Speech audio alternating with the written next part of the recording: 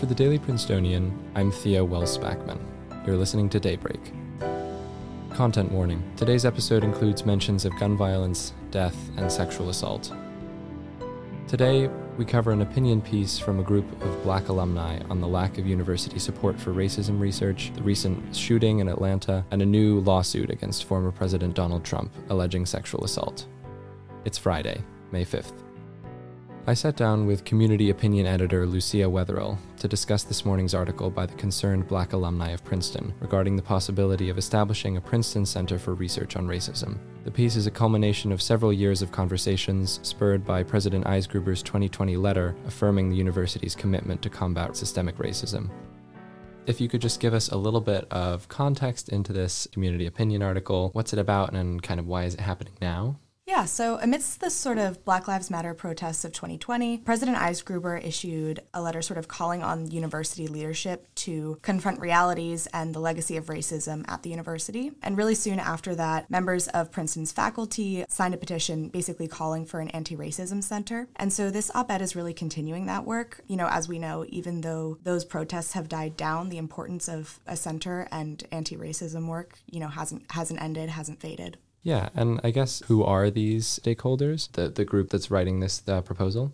Sure, so this proposal was really championed by the Concerned Black Alumni of Princeton, which is basically an independent alumni group that has sort of assembled to support this call for the establishment of a center that works towards combating and eradicating racism. And I guess what drawbacks have they identified in kind of the current system that they feel that additional institutional support is kind of required in this case? Yeah, so the main thing is that the center would allow faculty to collaborate a lot more and with more resources, and allow for greater focus on issues of systemic racism within that collaboration. And by getting more faculty involved and sort of giving them those resources, it would also allow for a more interdisciplinary approach to a lot of these issues.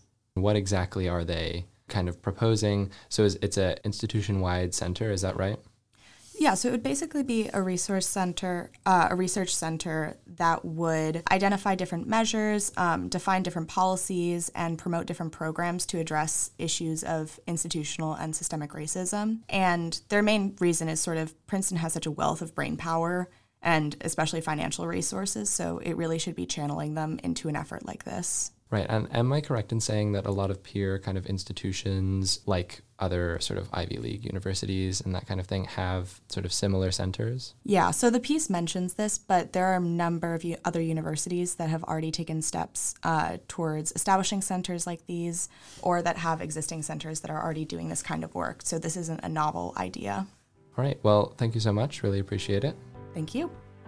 In campus news, the university released its biannual update on hazing, reporting on the period between August 1st, 2022 to February 1st of this year. The report documented several significant investigations, the most significant of which surrounded a fraternity initiation. On December 16th of last year, 27 students were charged with various involvements in fraternity-related hazing. 16 were suspended for between 4 and 24 months, and 4 had their degree withheld for up to 2 years. To read more about the report, see Associate News Editor Leah Opperman's recent article in The Prince.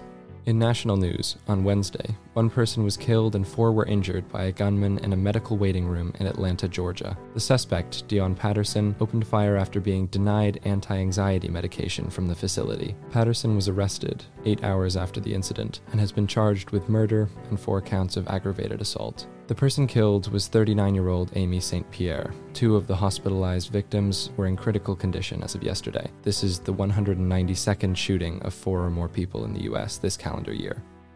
On Monday afternoon, Jordan Neely, a 30-year-old man, died on the New York City subway after being placed in a chokehold by a fellow passenger. When NYPD officers reached the scene, Neely was unconscious and taken to hospital, where he was later pronounced dead. The city's medical examiner ruled Neely's death a homicide. An investigation by the Manhattan District Attorney's Office is still underway to determine if charges will be brought against the other passenger. Neely's death comes after New York City Mayor Eric Adams launched an initiative last year to address homelessness in the subway system, which was to include more emergency behavioral health assistance teams.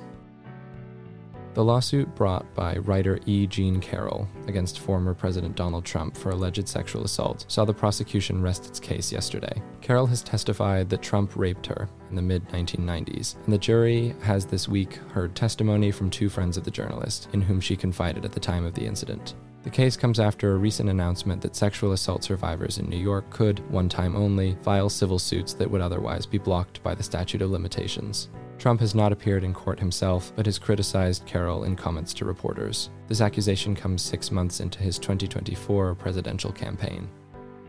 For the weather today, expect scattered showers with a high of 61 and a low of 43. That's all for Daybreak today.